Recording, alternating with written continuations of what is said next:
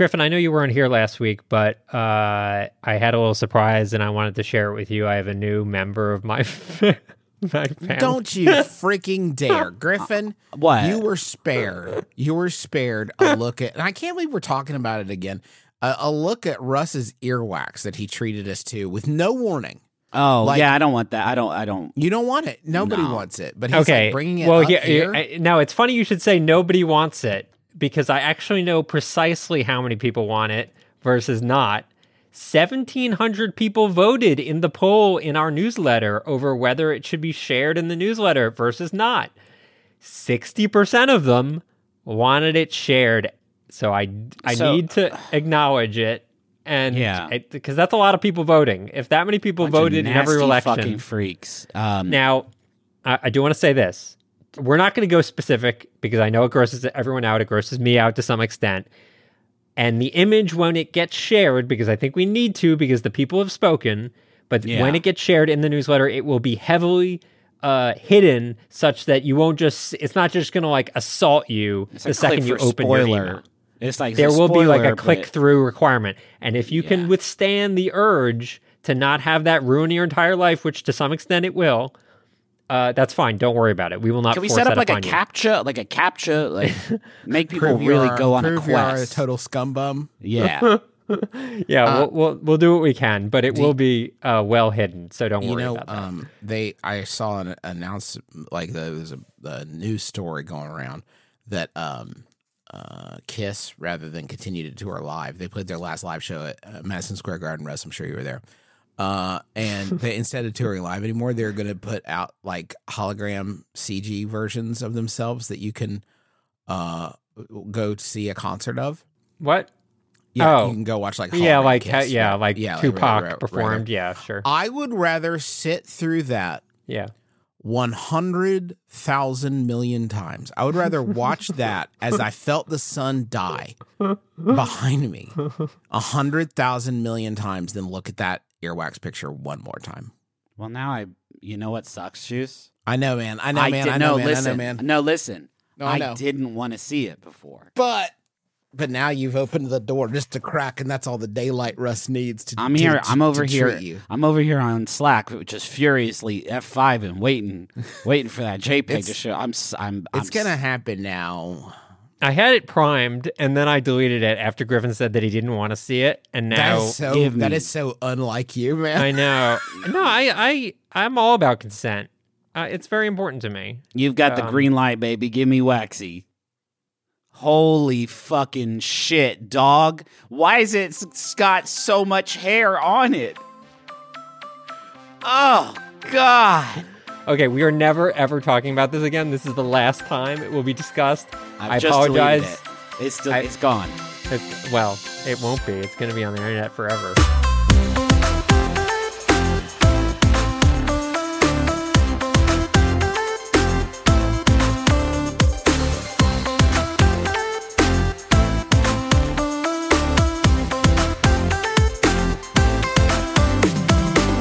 My name is Justin McElroy, and I know the best year of the year. My name is Griffin McElroy, and Happy New Year.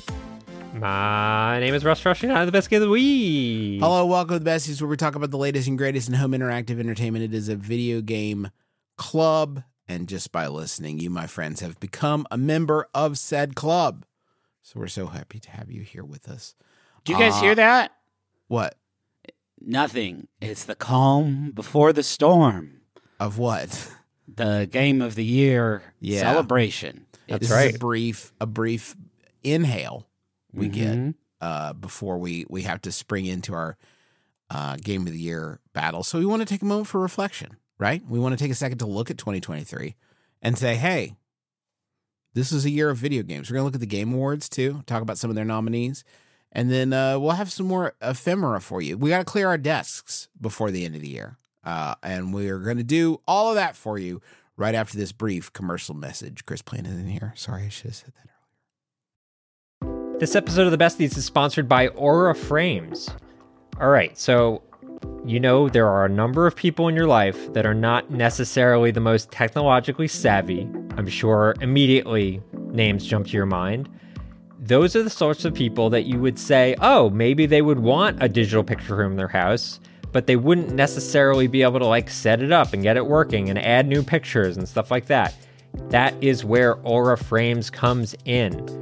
It's a digital picture frame that allows you to basically upload any photos that you have directly to the frame. You don't need them to do any work. In fact, you could even set it all up before they even open the box. You have the account set up, you just have to connect it to their Wi-Fi, and once that's done, everything happens over the internet. So you can add new photos, you can do whatever you want, and it all works completely smoothly. I set it up for my grandmother, who's 95 years old. I set it up for my mom, who's 70 years old, and they both love their Aura frames, and they love seeing the pictures and new photos of the family, all being added without them having to do anything. So I'd highly recommend it. I'm really, really happy with it.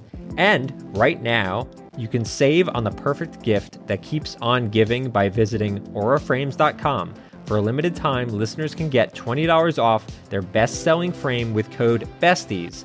That's AURA frames.com, promo code BESTIES. Terms and conditions apply. So a few things that I think are important to remember before we get into this. Thing A, we're recording this before the TGAs happen. The TGAs happen on Thursday. We're recording it just before. So I think we will be making some predictions about potential winners. And the cool thing about that is you will be able to, in real time, know how wrong we were because it already will have happened, which is kind of exciting for you. It's a little stressful for me, but Yeah.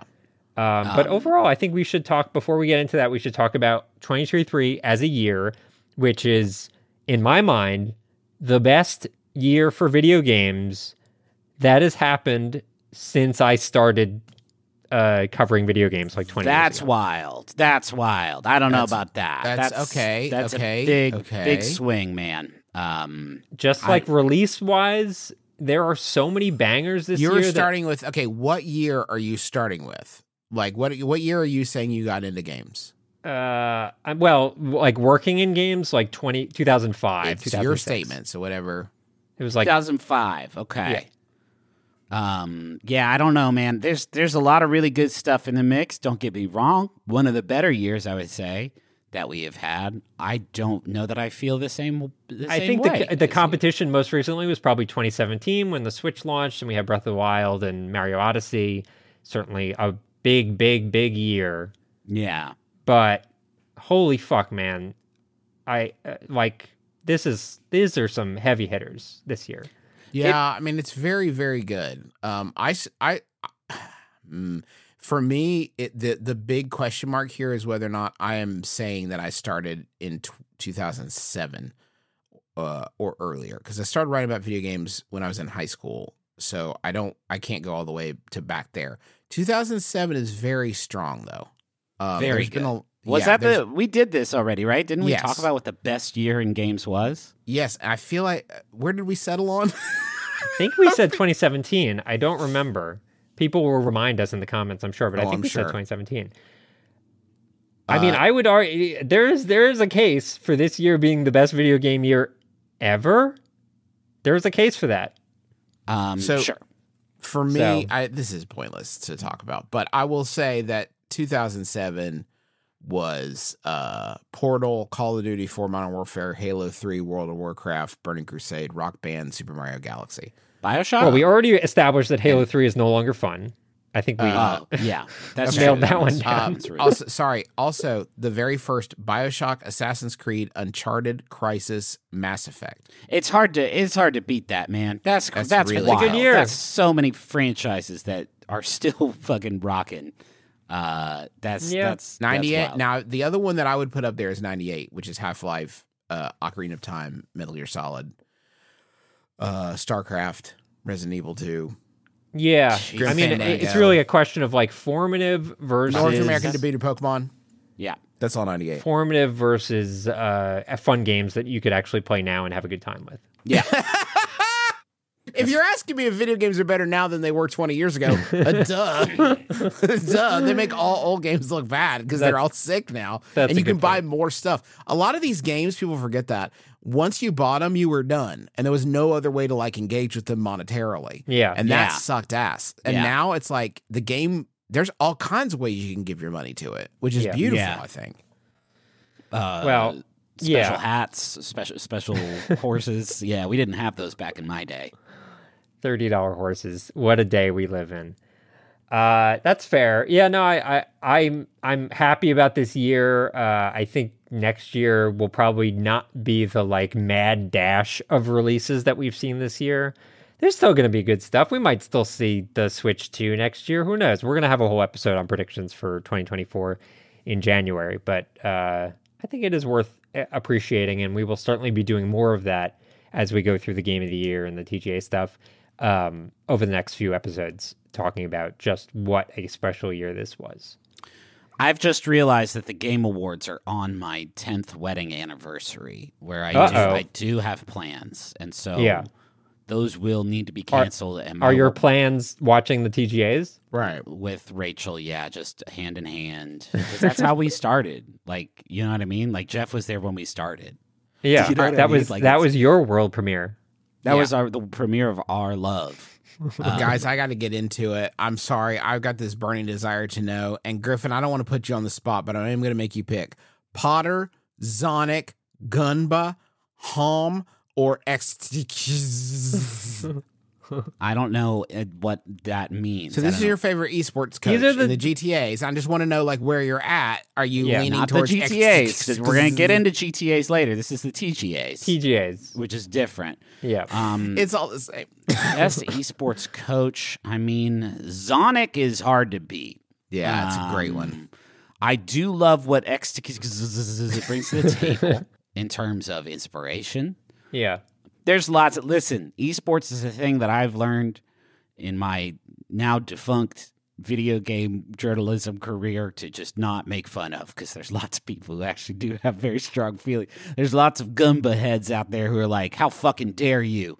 Gumba puts his heart and soul into this work every day. And Gunba is from the team Florida Mayhem, which I think is probably my favorite. Sounds like something I don't want to fuck around with. Yeah, I agree. You could sort of just say Florida and check that box. I mean, let's talk about the GOTY list. Oh yeah, let's talk about the list. Let's not talk about Game of the Year. I think we should skip that category. We can either come back to it at the end or I think it's worth noting what 6 games they have on this list. Yes, I absolutely do. I just don't want to start there. Is that okay? And I also want to say we are not going to be discussing the merits of what our picks are. I think this is more of a game theory sequence because we obviously will be doing a Game of the Year series of episodes, 2 specifically, where we're actually doing that. This is more what we think will take the cake at the Keeleys. At the Keeleys. Can I just go through? Can I hit you guys with some that I think are interesting and you give me your thoughts? Would that be okay? Yeah.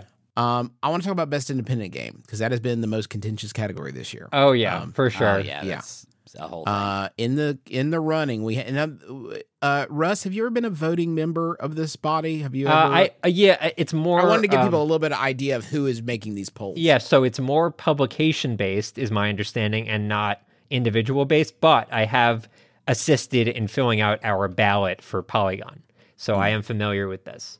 In Best Independent Game, we have Cocoon, we have Dave the Diver, Dredge, Sea of Stars, Viewfinder, all of which I'd say have gotten...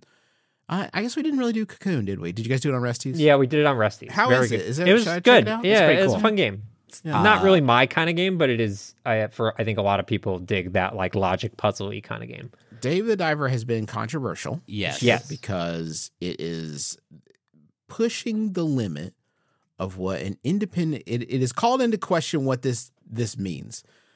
Because it is paid for by Nexon. Not only paid for, let's be clear. It's not like Nexon published it. The studio that made Dave the Diver is just an internal studio at Nexon. Yeah. So like, it's just like they found however many people, 40 people to work on this game. and shoved a lot of money at it and made the game. This is not to say I don't like Dave the Diver. Great game. Excellent. But like certainly in the way that like, what was that Yarny game that EA put out with Yarny? Unravel. It'd be like saying Unravel is an indie game, even though EA like published and produced it. Sure. So like, it's definitely this is only really interesting for like it's a semantic discussion, right? But it does, when you start to like section things off into these categories, it does start to feel really arbitrary, right? It does, like, but here's what I'm going to say. I think there's a difference, if only because I think independent game ideally would be shining a light on games with small teams, small studios that wouldn't necessarily get the shine that a Game Awards would provide. And I do think when you have a multi-billion, I don't know how much Nexon makes, but a lot of money, when you have a huge studio behind you, it kind of takes some of that away a little bit. Is my a little read disappointing of it. that Chance of Sonar is not on here. I would say that's probably I much completely better. agree. Winner of this category. Valve actually made Chance of Sonar, so I don't know. Oh, wow, that's crazy. They didn't. For me, I would say Sea of Stars is my pick for this one. I think of the, in terms of of like what the best ones, exemplifies an indie game, I think that I would probably lean towards Sea of Stars. That feels like, and it's also because the scope of it does not feel constrained in the way that like I feel like Dave the Diver feels more like what we thought an indie game was 10 years ago, right? Where it's like this self-contained, smaller experience, and I feel like Sea of Stars is like reaching beyond its sort of limitations in that sense. But I think Dredge or Cocoon will take it. I'm leaning towards Cocoon mostly because it's a very focused experience that shows its hand very early. Mm-hmm. And I think a lot of people were able to play it because of that. And that stuff does actually heavily influence what ends up kind of bubbling to the top. I think the struggle for Sea of Stars is going to be that just anecdotally, I've had probably 4 people that I know in my personal life that I've had to bully into continuing to play it. And it always hits, but it's like, it's a struggle. And if you're a game critic who's voting in these and you have a lot of other things to play, I wonder if that'll scare some people off. I didn't actually realize this, but there is another category, which is Best Debut Indie Game, which I guess kind of is more along the lines of what we were talking about earlier. It's the same list, except for Pizza Tower, which I know a lot I people love. Yeah. And Venba, which is a game that I actually didn't play, but I heard Did was that come out this quite year? Good. Venba? No, the Pizza Tower. I thought that came out last year. No, it was this year. Okay. Very early. It's been a long year. This year's been longer than other years. Have you guys noticed that? A long year. Can we talk about best game direction? Okay. Because that always feels like a strange, category to me. Let's see if we can find the unifying characteristic of all of these games and what makes you think, oh, that's a good direction game. For me, the list is Tears of the Kingdom, Super Mario Wonder, Spider-Man 2, Baldur's Gate 3, Alan Wake 2. It's wild because one of those, I feel like the director is in it. I mean, literally in it. Is literally in it. Yeah, no, that's what I'm like. This is such a strange one because it's not like the director of Tears of the Kingdom shows up in Tears of the Kingdom. But in Alan Wake 2, the director's there and is in it. And so for me, it feels like if anything other than Alan Wake 2 don't get me wrong, I think all of these games are expertly directed. I think that Baldur's Gate 3 is probably a Herculean effort in game direction, trying to keep all of those many, many, many, many plates, spinning in unison in the way that they do. But Alan Wake 2 has the director fucking in it, in the game. Yeah, the director is in Alan Wake 2, and that is really hard to contradict, Griffin. That is a great point. I've always wondered this about movies too. This has been a something that I think about a lot. Is it if the best movie, how is the best movie not the best directed movie? Right. This has always been my thing. I think if I had to guess, what they have here is a list of games that are about scope and coherence. Right. They are big, but also there is a consistency to them, which I would argue is as much of a victory of the production teams and the production managers that keep everybody in sync and on task and best. Yeah, it's like a logistics award. Yeah, right. But I don't know. That is my interpretation as well. And if it's that, I think it's Baldur's Gate 3 by a fucking mile. I think Baldur's Gate 3 is a very strong choice here for the scope and coherence. I feel the same about Best Narrative, which is the next category. Alan Wake 2, Baldur's Gate 3, Cyberpunk 2077, Phantom Liberty, Final Fantasy 16, and Spider-Man 2. I think Baldur's Gate 3 does stuff in the narrative department that no game has ever done before. Yeah, and that's a more focused, I think that's a much clearer category because you know exactly what you're judging against. Yes. Where it's just the narrative, Well, and I also think that if you look at like a narrative that is endemic to video games, a kind of story that only video games could do, Baldur's Gate is so much more interactive and flexible and reactive to what you're doing in the environment. I mean, I love Spider-Man 2, but that is absolute. Everybody's going to get the same narrative there. I mean, and even if you look at Cyberpunk, which does have branching aspects to it, there's let's say in the DLC, 4 or 5 moments where you're kind of making big choices. There's 60,000 of them in Baldur's Gate. Yeah, and it's all kind of caught. I don't know. Phantom Liberty feels more a little bit more well, you chose that do you want to take the vent to the other room, or do you want to take the door that's locked, or do you want to take either way? You're going to the room. You know, do you want to hack the computer that unlocks the door that gets you in the room? Do you want to knock the door down? But I don't think that's the narrative that is being awarded here, though, right? Yeah, I think this is Cyberpunk fulfills a really interesting space in this year for me because of its proximity to Starfield, and the number of times I was playing Cyberpunk 2077 Phantom Liberty and was just absolutely knocked on my ass, floored by the quality of the writing and acting and animation. It was more times than I could count. And I think that is just because of how much, I don't know, how surprising it was, how fucking good all of that stuff is in this game that I kind of had written off, a few years ago. That game, I think, would have won it any other year that didn't have Baldur's Gate 3 in it. I'd like to talk about a category that I think is kind of interesting this year.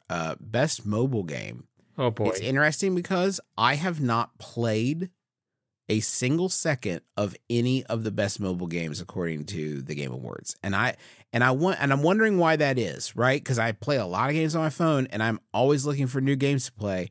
And to me, the games that have been chosen for this, none of them, so they are Final Fantasy VII, Ever Crisis, Hello Kitty, Island Adventure, Honkai Star Rail, Monster Hunter Now, Terra Nil.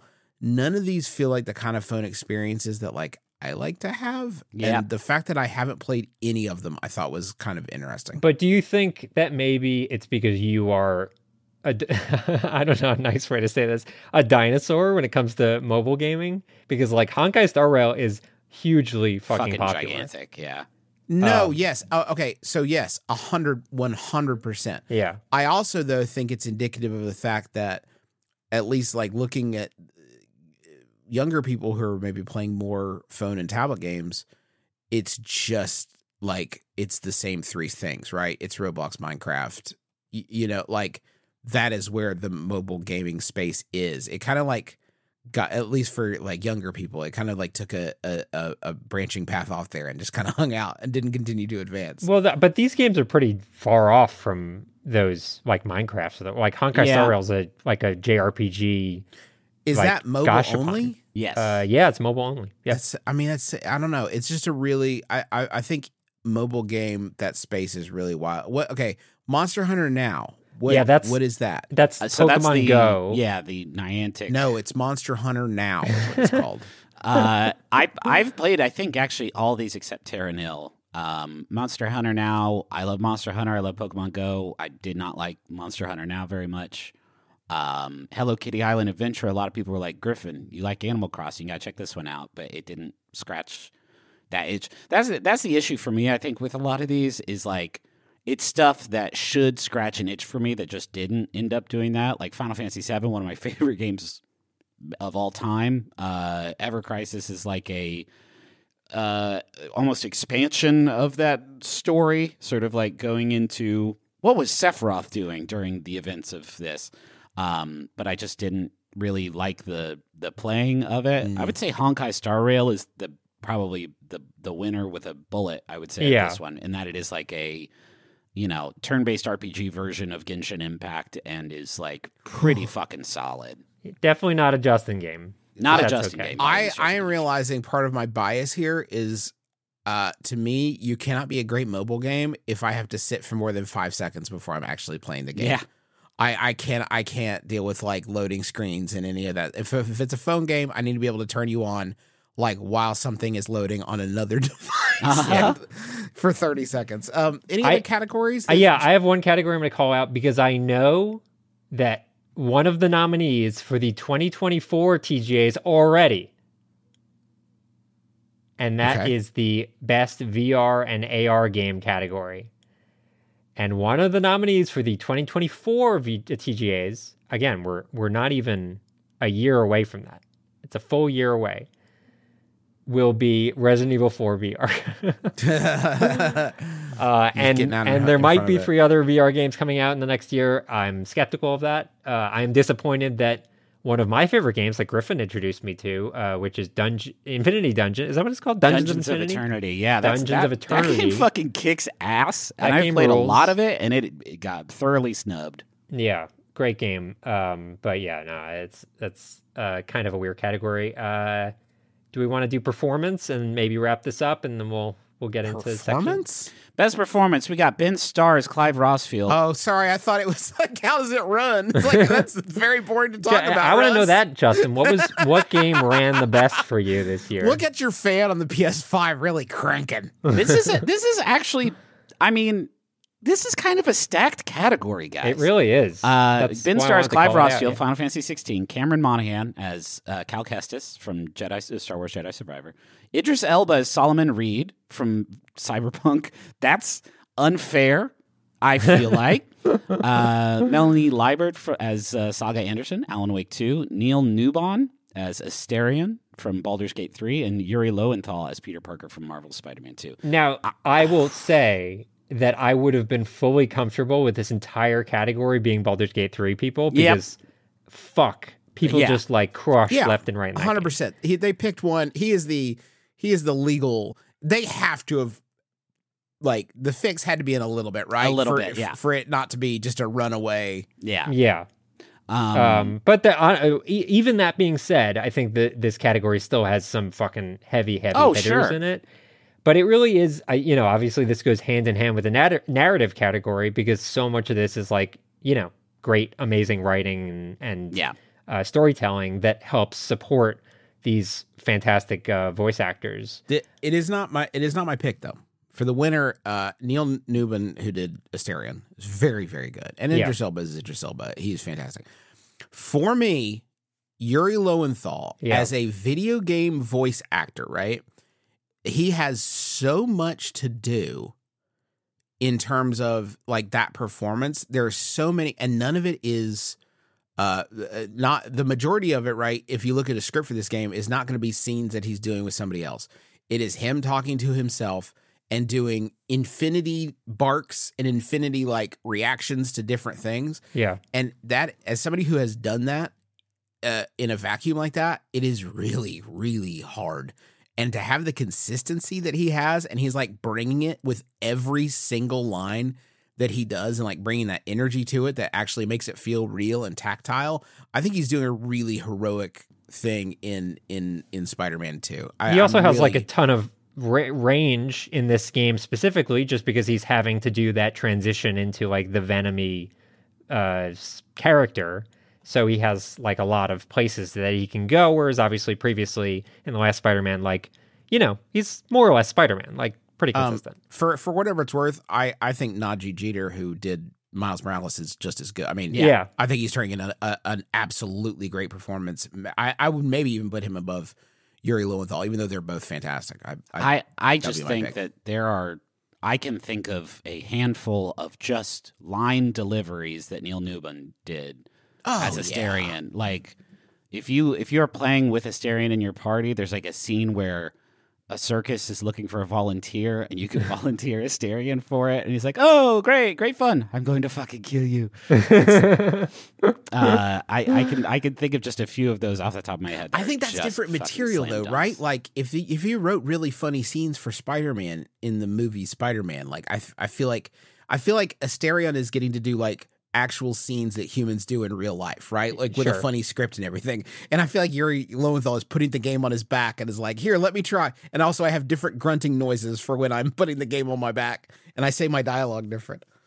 That's fun. That's going to be so game of the year. And oh, by the way, the winner will be Idris Elba. That's not a question. Oh, Jeff Keighley would fucking sell his left nut to get Idris Elba to Skype in to that show. So guaranteed, Idris Elba will win in a walk. That is, I think, a good segue, actually, because there's something else that I know Jeff Keighley would have sold his right nut for, and that would have been... Wait, are we not going to talk about the Game of the Year nominees? No, I think we're going to save it, right? We're going to save it? Okay, no, let's talk about who we think will win. Okay. Can we do that? Who we think will win. And then we'll talk about Jeff Keighley's right nut. Okay, I think so the nominees are Alan Wake 2, Baldur's Gate 3, Spider-Man 2, Resident Evil 4, Super Mario Brothers Wonder, Legend of Zelda Tears of the Kingdom. First off, let me say, where's the originality? These are all sequels. I have a bad case of sequelitis. Come on. Are they really turning out another Alan Wake 2? It's been like 13 years, guys. How about That's actually interesting. We have to frame it like, what do we think is going to win? I'm not in any way talking about my own personal preferences. Okay. I think it is down to 2 games, and I think it's down to Baldur's Gate 3 and Zelda. I don't think there's any question in my mind. 100%. It will be one of those. My feeling is because of recency, and mostly recency, but I also think like some people certainly think it's a better game, but I think Baldur's Gate 3 will win because it's the game that people are still playing right now because the game takes so fucking long to finish. Whereas Tears of the Kingdom came out in April, and everyone was more or less done with it by like June, July. I played it yesterday, by the way. Baldur's Gate 3, absolutely, 100%. Still trying to beat it. Yeah, I actually would lean towards Zelda here, just because I feel like the love for Zelda will be wider than Baldur's Gate is deep. I know it was a surprise crossover hit, but I can't imagine it's in the ballpark in terms of just like eyeballs that Legend of Zelda Tears of the Kingdom has. I find it much harder to envision a game critic voter who hasn't played Zelda but has played Baldur's Gate 3. I think that'd be much rarer to find. And I will add the breadth to support your point. In Polygon's top 50, number 1 Zelda, number 2 Baldur's Gate. So that is a good argument that it has more reach. I think there is a decent chance of a dark horse Super Mario Brothers Wonder. Oh. Just because it's such a broad, because it's got the polish, but it's also got the recency. You know what I mean? Like It's actually more recent, much more than either of those. I don't think that's a very strong likelihood, but I could see a world where if those two split things and, Mario sneaks in there, possibility. I kind of wish that Vegas took odds on this stuff because it's very interesting, but I don't think there's a chance in hell Wonder will be up there. Now, what is going to be announced at the Game Awards? That's what everybody wants to know. Yes. I'm saying fucking Hollow Knight Silk Song. Out now? Out. Are you giving the out now? Out now. I think no matter what, the next time Silk Song shows up, it will be an out now situation. I think that is fair to say. Yes, and that's tomorrow, December 7th, my 10th wedding anniversary. Team Cherry's going to come in with a fucking over-the-top rope, fucking moonsault with assists from their boy Jeff Keighley. We got you, Rachel. Griffin. Happy anniversary. It's out now. Yeah, that would be a bummer for Rachel, but happy for us. And I think that would, with the release of Silk Song, guarantee that 2023 was the strongest year in video game history. That would lock it down pretty well. But yeah, I'm not expecting it because my heart has been broken so many times. The only thing that I really, really want is Elden Ring DLC trailer. Would make me very happy. Wasn't that announced at the last? It has been announced. No. I mean, at the last Game Awards, I think isn't that when they sort of I don't know. I don't think so. Tree? I think it was absent during the last Game Awards, and then they announced it really with just like a screenshot. Yeah. of fucking Mikola riding a horse, and I was like instantly, hell yeah. That's all I need. But yeah, I'm hoping for that. But I'm sure there'll be some, probably some Death Stranding 2 stuff. I mean, everyone listening to this already knows the answer to these questions, so we'll see how right or wrong I think we will get okay. This is my wild prediction. I think gameplay trailer for Suicide Squad, kind of trying to reset the conversation on that game and try to get people excited about it again. I mean, they have been already, I know you might have missed it, but they've been releasing like, quote, dev diaries. They're like 20 minutes long showing why the gameplay isn't terrible. I don't know. I'm going to play that game. I hope it's good, but I'm a little I mean, we'll have to to talk about it. What about Fable? You think we'll hear from Fable? Oh, yeah, I can don't see think so. Fable showing up. Yeah. I don't think so. I think Keanu's going to show up. I don't see why Keanu would show up unless he just came to just hang out, or Maybe he's the new Witcher. He's the new That'd be Witcher, sick. guys. I would love. Can you imagine Keanu as like an old Witcher? That'd be sick. Or Witcher is a baby, but it's Keanu. Got his face on there, what with the CG and all. What is this episode of the Besties? Everyone is wondering. How has it gone on so long without Yeah. us like coming to anything useful? Any other pie in the sky predictions where you want to be like looking smart when it pops up on the show? There's got to be something that you pull and somebody gets it right and everybody's like, wow, you're so smart. So smart. Half-Life 3. Bam.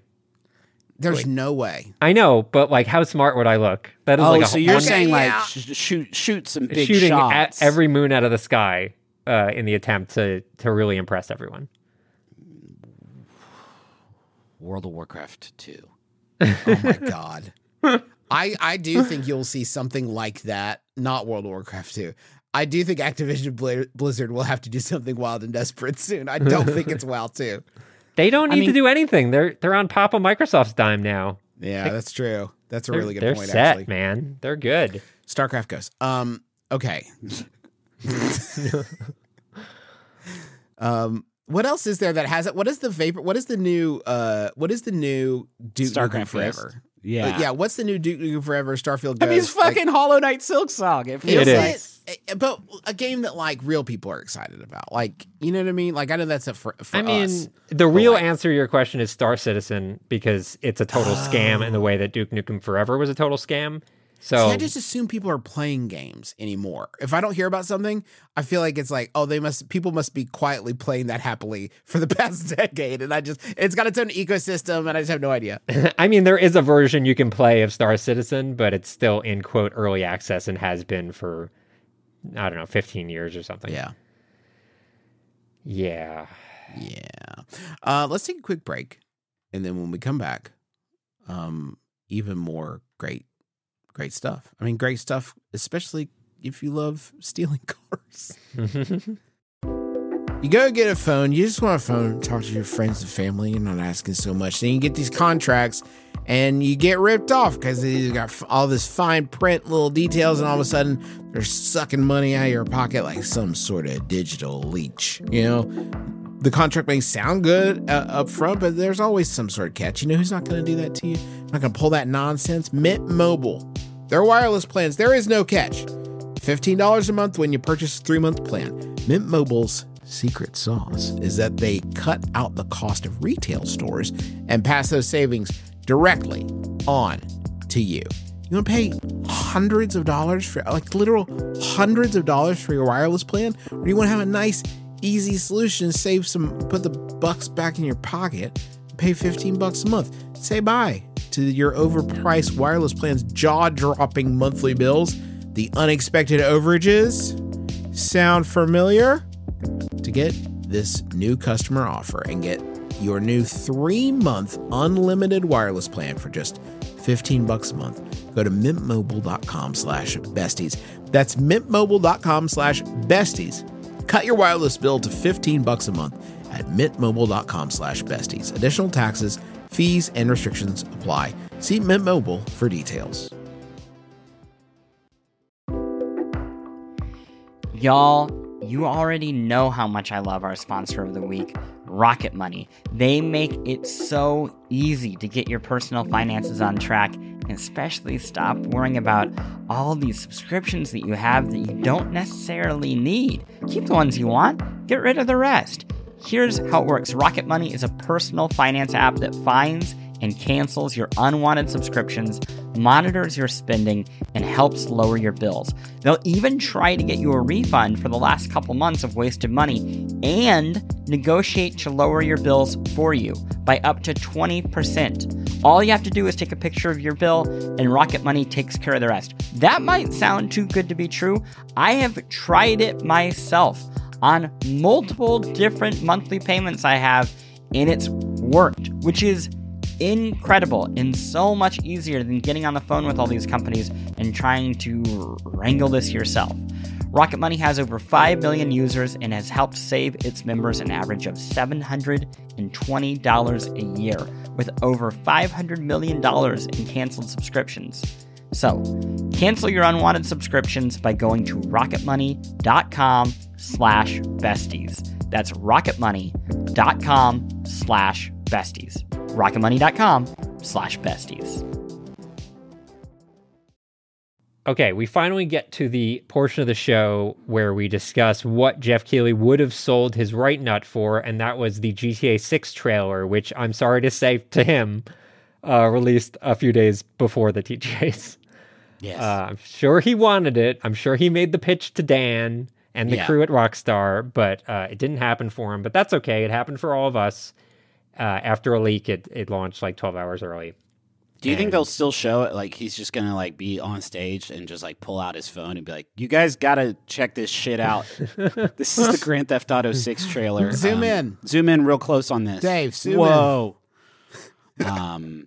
It's I mean, it's very good.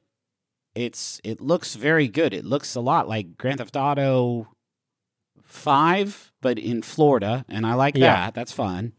I think that's what you come to for us. That's right. It's like it's like 96 seconds long, and none of it is gameplay as far as we can tell. But this is it's in engine, probably all so it's like gameplay stuff you would see walking around, right? Yes. I mean, this is just how they do it, though. This is how they do it. They release. Okay, mini Griffin is being short, stylish unhelpful, so trailers. I will help. Please. It is in Vice City and Leonidas, the state that Vice City is in. Wait, really? I actually didn't know this. Leonidas? Mm-hmm. I thought it was like Florida.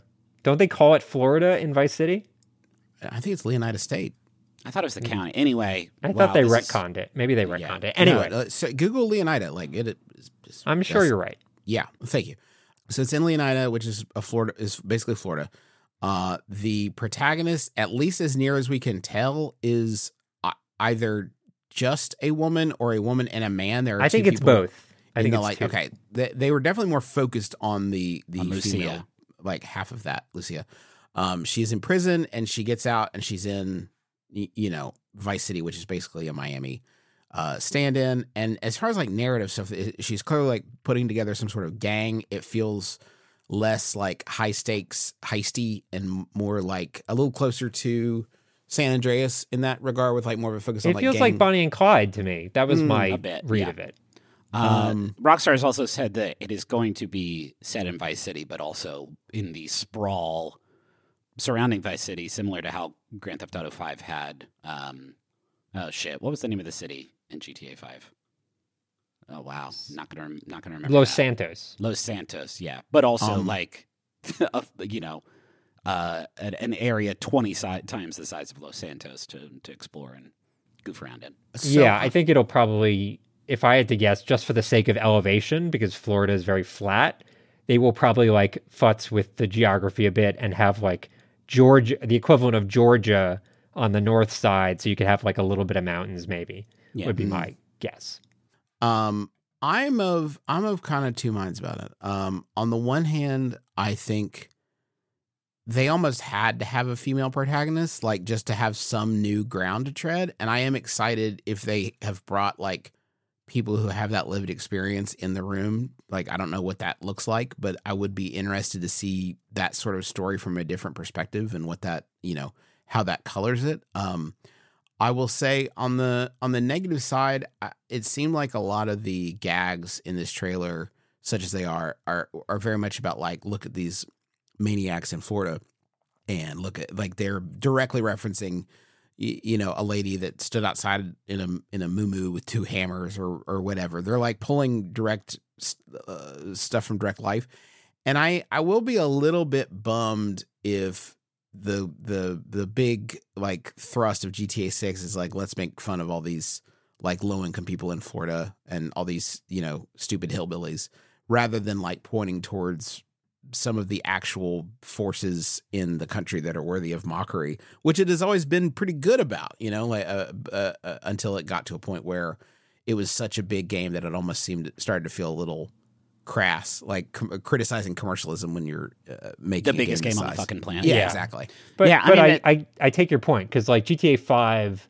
has obviously like a pretty wide range of characters, but predominantly like you're dealing with like whatever Michael and his like bourgeois, like miserable rich life. Yes. And also like everyone in Hollywood and scam artists that are like, financially like ruining everything. I do think at its core, my prediction would be that you will see more of the like politics engine of Florida being like an antagonistic part of this than cool. you will like gang members, for example. Yeah.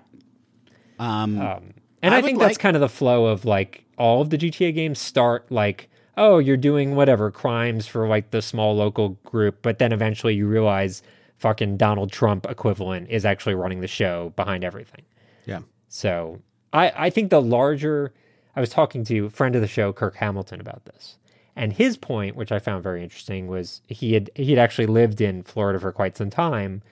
And he is more worried about the idea that like spending this much time in Florida would not necessarily be the most fun, because it is such a kind of somewhat soul-sucking environment for certain people. Other people have a very good, happy life.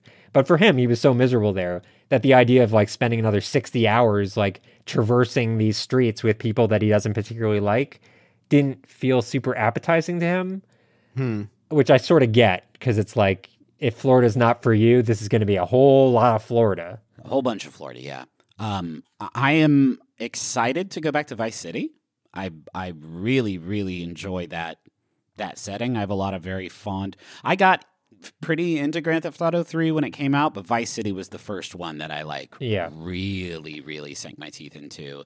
And there was so much about the sort of like aesthetic of that, like the neon tinted, flock of seagulls sort of vibe that Vice City had. That obviously like it's a different time in Grand Theft Auto 6, so a lot of the sort of like 80s vibes will not be present. But I am more curious about sort of the existence of an online like version of this, which they have not so much discussed, right?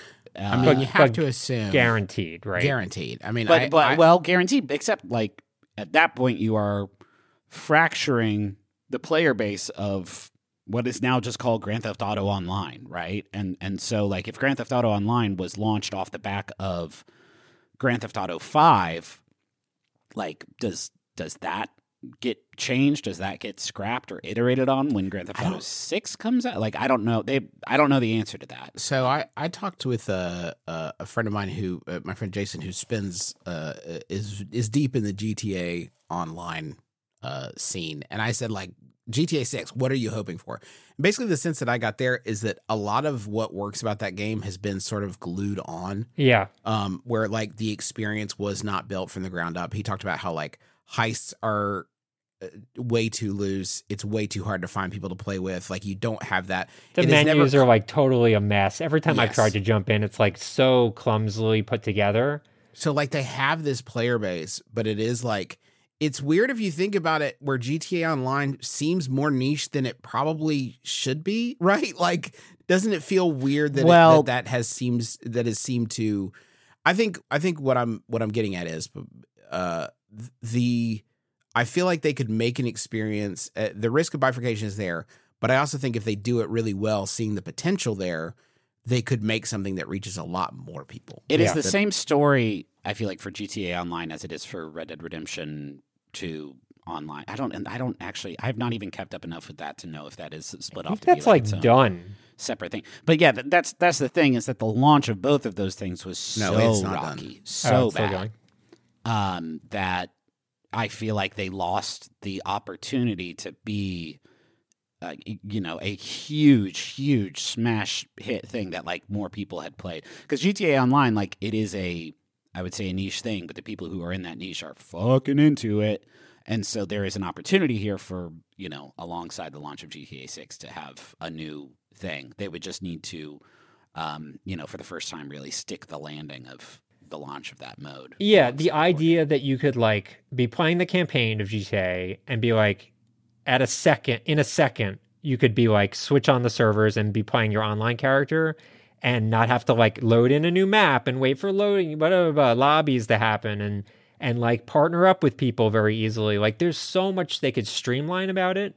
The hardest part, in theory, is making like this entire huge world that they obviously are making regardless, and then making sure that jives well with an online system. But like, yeah, I would really hope that a lot of what they've learned and a lot of the money that they've earned through selling monetization for GTA Online over the last 10 years will go into making this something that like not just a niche audience can get into.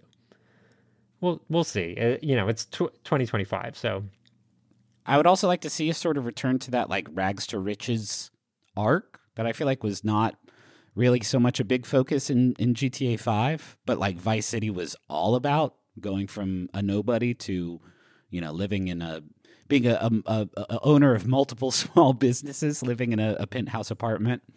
Yeah, it does seem like it is leaning in that direction because you have the main character just coming out of prison and literally starting from zero, and then you have to have somewhere to go. But you're really right, there breaking wasn't the mold for that. Yeah, for that start of the story.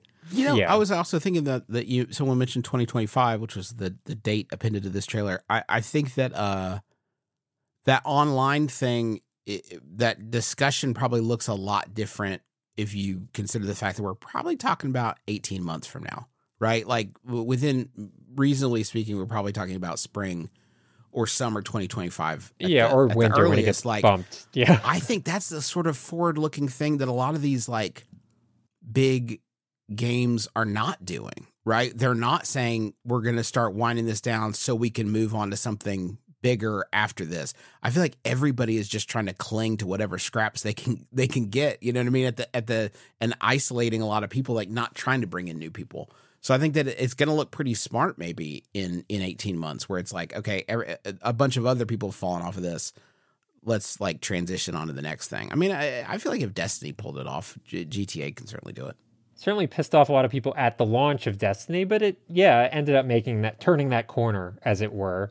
Yeah. I would kind of want to know, like, if if you're a dirty dog, they'll keep it running for you, no problem. I'm sure they will. Keep playing them if you're a dirty dog, don't want to move. If you had spent 300 hours, I guess your buddy would know this, but if you had spent 300 hours playing GTA Online and God knows how much money you've spent and you've got like a fucking submarine and whatever else, are you going to be cool with starting from scratch? Or it's actually interesting. He mentioned this specifically, that he hoped the next one had a better sense of like developing a character that you are attached to. He feels nothing for his like, this is a guy who still checks in on his EverQuest character. You know what I mean? Like he'll boot it up and see how things are going. Feels nothing for this GTA character because it's just it's not designed that way. Yeah. So maybe the transition wouldn't be as big of a deal. Maybe it's not as big of a problem. Yeah. Okay, well, stay tuned for more on that in, I don't know, a year and a half or something. I bet, yeah, summer. And then there'll be a delay. Yeah. For sure. Okay, so honorable mentions. Anything people want to call out? So I was traveling last week for a little 2-night getaway for our anniversary, and I brought my Steam Deck, and I played a lot of Teardown. And man, that shit's real good. I picked up the Steam Deck OLED against my better judgment, and I'm actually pretty happy with the upgrade there. I was not expecting to find it as impressive as I do, but it looks so much better, and the battery life upgrade truly is significant. But yeah, I feel silly for having gone this long without playing Teardown yet, because it's really A very, very clever game. And I'm sure we've talked to death. What unlocked it for you? Because I've banged my head against it twice now, and I can't get it. I don't get it. For me, I mean, so the loop of Teardown is you go into a level, there's a series of objectives, and you have to figure out a way to sort of string them together into a perfect 60-second run. And that involves, smashing down every wall between objective A and B, or like building a ramp, or figuring out some way to move the objectives closer to each other so you don't have to waste a bunch of time, running all around the map, because you only have 1 minute once the heist part of the level starts. For me, where it started to take off is some of the tools that you will unlock allow for a lot more sort of lateral thinking. So there's like planks that you can get. And you can use them to build like these insane long ramps that connect parts of the level that probably shouldn't be connected. You get cables that are used to attach items to cars. So now you can just attach all of your objectives to one truck and then start the timer and just drive that truck right on to glory and finish with, 50 seconds still on the clock. Once you start to get into that, once you start to get into more of the engineering part of the game and less into the just sort of route planning, that is where it starts to take off. For me, there's a mission, I think, that made it all click, where you have to get a bunch of safes and dump them into the ocean. But once the safes touch any moisture, it sets off the 60-second alarm. And also it is raining. And so it's all about figuring out how to get the safes into the ocean without letting them touch the rain outside, which involved me taking a shipping container and attaching it to the back of a dump truck with cables, and then just putting a safe inside of it and, planking and boarding it down to the shipping container so they don't rattle around. And then I just got them all in one shipping container, drove it right into the ocean, and finished the level in like 5 seconds. And it was so satisfying. And it took me like an hour to get that to all work together, but seeing how this is a stupid idea I had, but this game is actually allowing it to happen, just impressed the hell out of me. So my moment was there was like a house on stilts, and if you rip the item that you're trying to steal off the wall, the alarm starts. But if you move the entire house, it doesn't.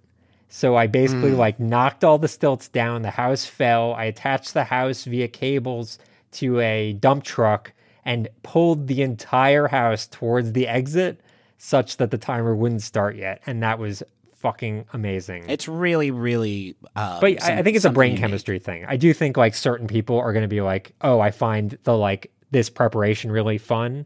And some of them will just be like, this is dull or whatever. I finished the first act of the game, which is, I think, what was there at launch, and it was great. The second act starts to mess with the formula in ways I didn't really enjoy, like taking you to a island and basically taking away all your tools, which I fucking hate, because you can also go around looking for valuables to pick up that give you money that you can use to upgrade your tools, and then just to have that all taken away kind of sucks. And I started playing the Time Campers DLC, which is very fun. It's Back to the Future 3.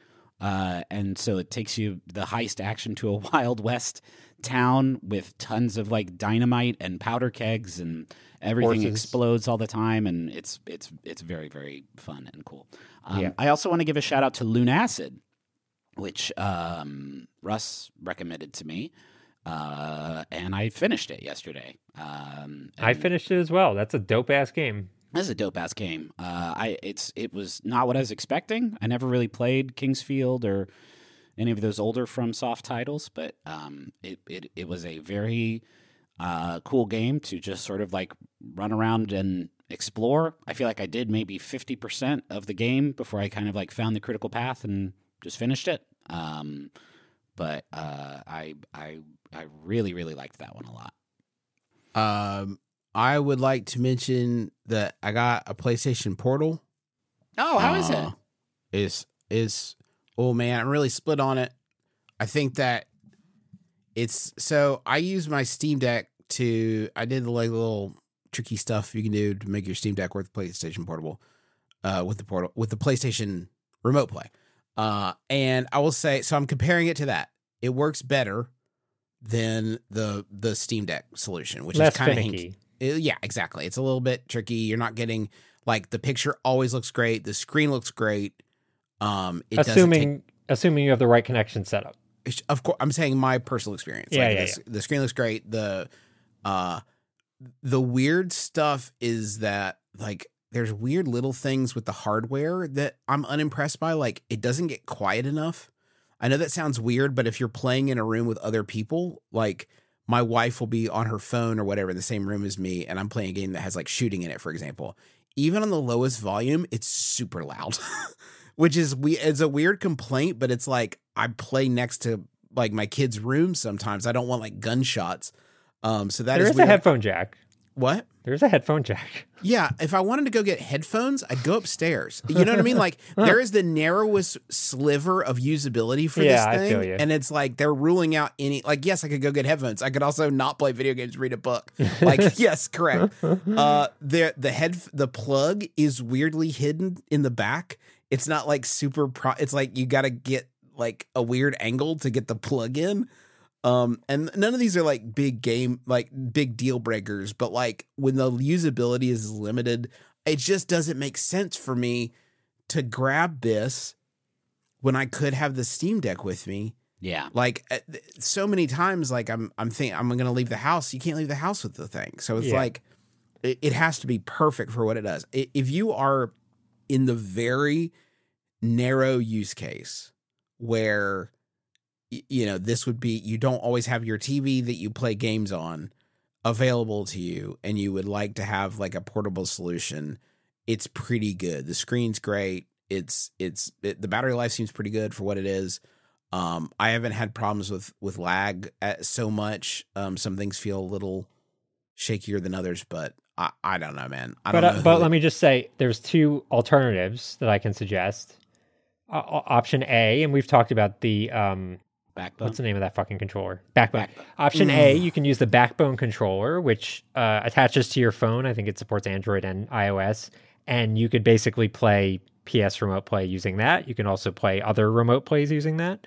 Option B, which costs essentially $0 because you already own a PS5, linking your DualSense controller to a laptop, and you can also play Remote Play that way. Or computer. I mean, any device, computer. and you can play Remote Play that way.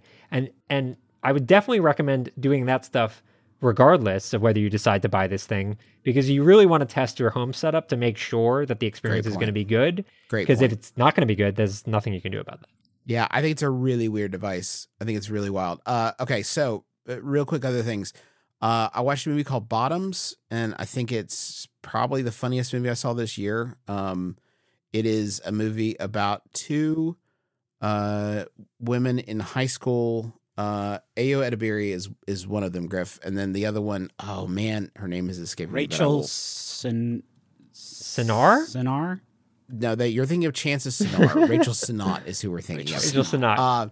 It is about two young women that are trying to. Basically, it is like two young women who are trying to hook up with girls, and they want to meet girls. So what they do is they start a fight club to meet women. And that is the plot of the movie, is that these two who have no fighting experience at all start a fight club to meet people. And it is, so that idea, if it was about two guys, would be pretty boring, I think, and it would seem like kind of a weird thing to make a movie about. But this is a movie that is very much like about gender and about like how that formula being inverted looks. And it's also sort of irreverent in a way that I feel like women haven't been allowed to be in movies a lot. It's very sort of silly and fun, and Marshawn Lynch is in it as their teacher. Oh man, and I'm sold. He's fucking outrageous. He's hilarious. He's so funny. The whole movie. Ayo Edebiri is going to be the biggest star in the world. I'm so happy to see her in anything. It is great. I also wanted to real quick, Little Gator Game. You guys are so right. It's one of the best games of the year. What? It's fucking great. It's like great. I don't It's know what great, this is. great, I still haven't played it. Griffin, Russ, guys, 3 or 4 hours and you got the whole thing. I collected all the. It is okay, Griff. It is not unlike, what was the game that you all were comparing it A to? Short Hike. A short hike. You are a little gator that has grown up playing this fantasy adventure with his sister. His sister decides that she's too old for the game, but she's still at the park with you. But you decide that you and your friends are going to make such a kick-ass game that your sister will feel like she has to play it. So you're basically, your friends are creating like a paper craft Zelda game around you that you have to play to show your sister how fun it is. And it is the game, there is no map. So the game is about like how high can you climb to see the landmarks around you, to know, to like get to the landmarks that you're trying to get to. There's tons of mobility stuff with like a glider, and the shield is only used for sliding. You have a shield that is only good for that. That's good. You have weapons that you unlock that are completely cosmetic. All the bad guys are cardboard and can't hurt you. You just kill them to get the crafting out of them. And it's also like this sweet, funny game about growing up and priorities and responsibilities and all this stuff. It is, I'm so happy. I was flipping about it last week because I was being ignorant. It's kind of a character I play on the internet, but everyone loves that character. It's everyone his favorite. Fucking loves this guy. No, but it is supremely great. Griffin, you will adore it. Are you playing it with the girls? Is it like a good kid game? Yeah, I got Charlie into it after I finished it. I got Charlie playing it, and I played some of it with Cooper on my first playthrough. Charlie can totally, like, it's not difficult. There's not really much of a quote unquote challenge. It's very much about the vibes of just like running around this place and meeting friends and playing in this world, and the joy of like just traversal is really fun. It's great. Cool. Sick. Real quick, I'm playing Baldur's Gate 3 in the hopes of maybe beating it before we record our game of the year. I'm in the middle of Act 3. I'm just like awash in waypoints. There's so many markers on the screen right now. It's intimidating. I have been going back and forth with this exact problem of like, do I want to try to push through just to get to some kind of ending? It's been months on months and months, and should I just accept that I'm going to end my time with this, or do I want to just keep savoring it and not worry so much about it? I don't know. We'll see where I shake out, but yeah. But fuck, man, I'm just like so impressed by it. I also have been using the Steam Deck OLED, and it's great. I removed. It's funny because I had mentioned this previously, but I had like a grip on my previous Steam Deck, and had been using it for a while, and took it off when I gave my old Steam Deck to my wife, who's now using that to play Baldur's Gate. So I'm using the OLED, and I think the difference in weight is like way more dramatic now because I took the grip off. So it feels way lighter, even though it really is only like 10% lighter. And it's noticeable. I will say that it's noticeable. I right? balked at it when we first talked about that. It is noticeable. I think that's evidenced by the fact that I played it for literally like hours on a flight, and my poor fragile porcelain wrists were feeling okay at the end of that. And I would say, like you mentioned, the battery life. Like I'm actually flying to the TGAs, and ordinarily on the original Steam Deck, I would not consider bringing the original Steam Deck because the battery life would last 90 minutes, and then I'd be sunk on the rest of the flight. And I actually think I will bring this, and it won't last the entire flight, depending on what I play. Obviously, that'll differ, but it just feels a little slightly more portable, to the point where it doesn't seem like the total craziest thing I could do. And I'm pretty happy with it. The weight is something I should have touched on with the portable, to be honest. If I was sitting down for like a long session, I would definitely use the portable. The portal, sorry, is so much lighter than the Steam Deck. It is dramatically lighter, yeah. That is a big improvement. But yeah. Okay, I think we did it. I wanted to thank the following people for writing reviews to the Besties on Apple Podcasts. We have Bray Liner, we have Jill Lloyd Flanagan, and Tana Rozzi. Thank you for writing reviews for the Besties on Apple Podcasts. Thank you to everyone else who has subscribed to the newsletter.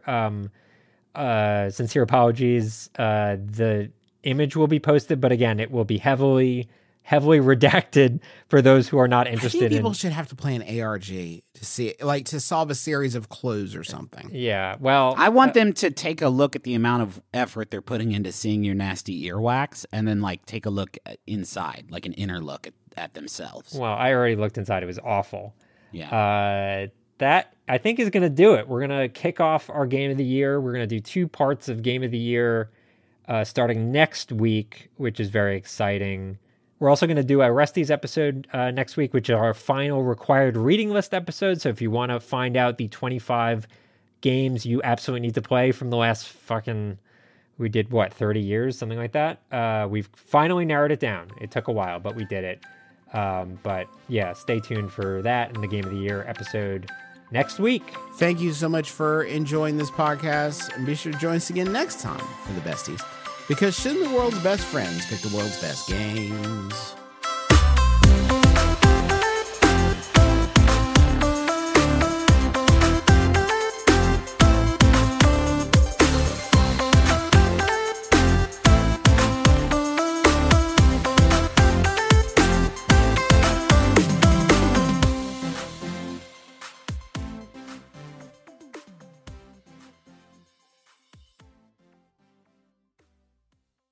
Besties!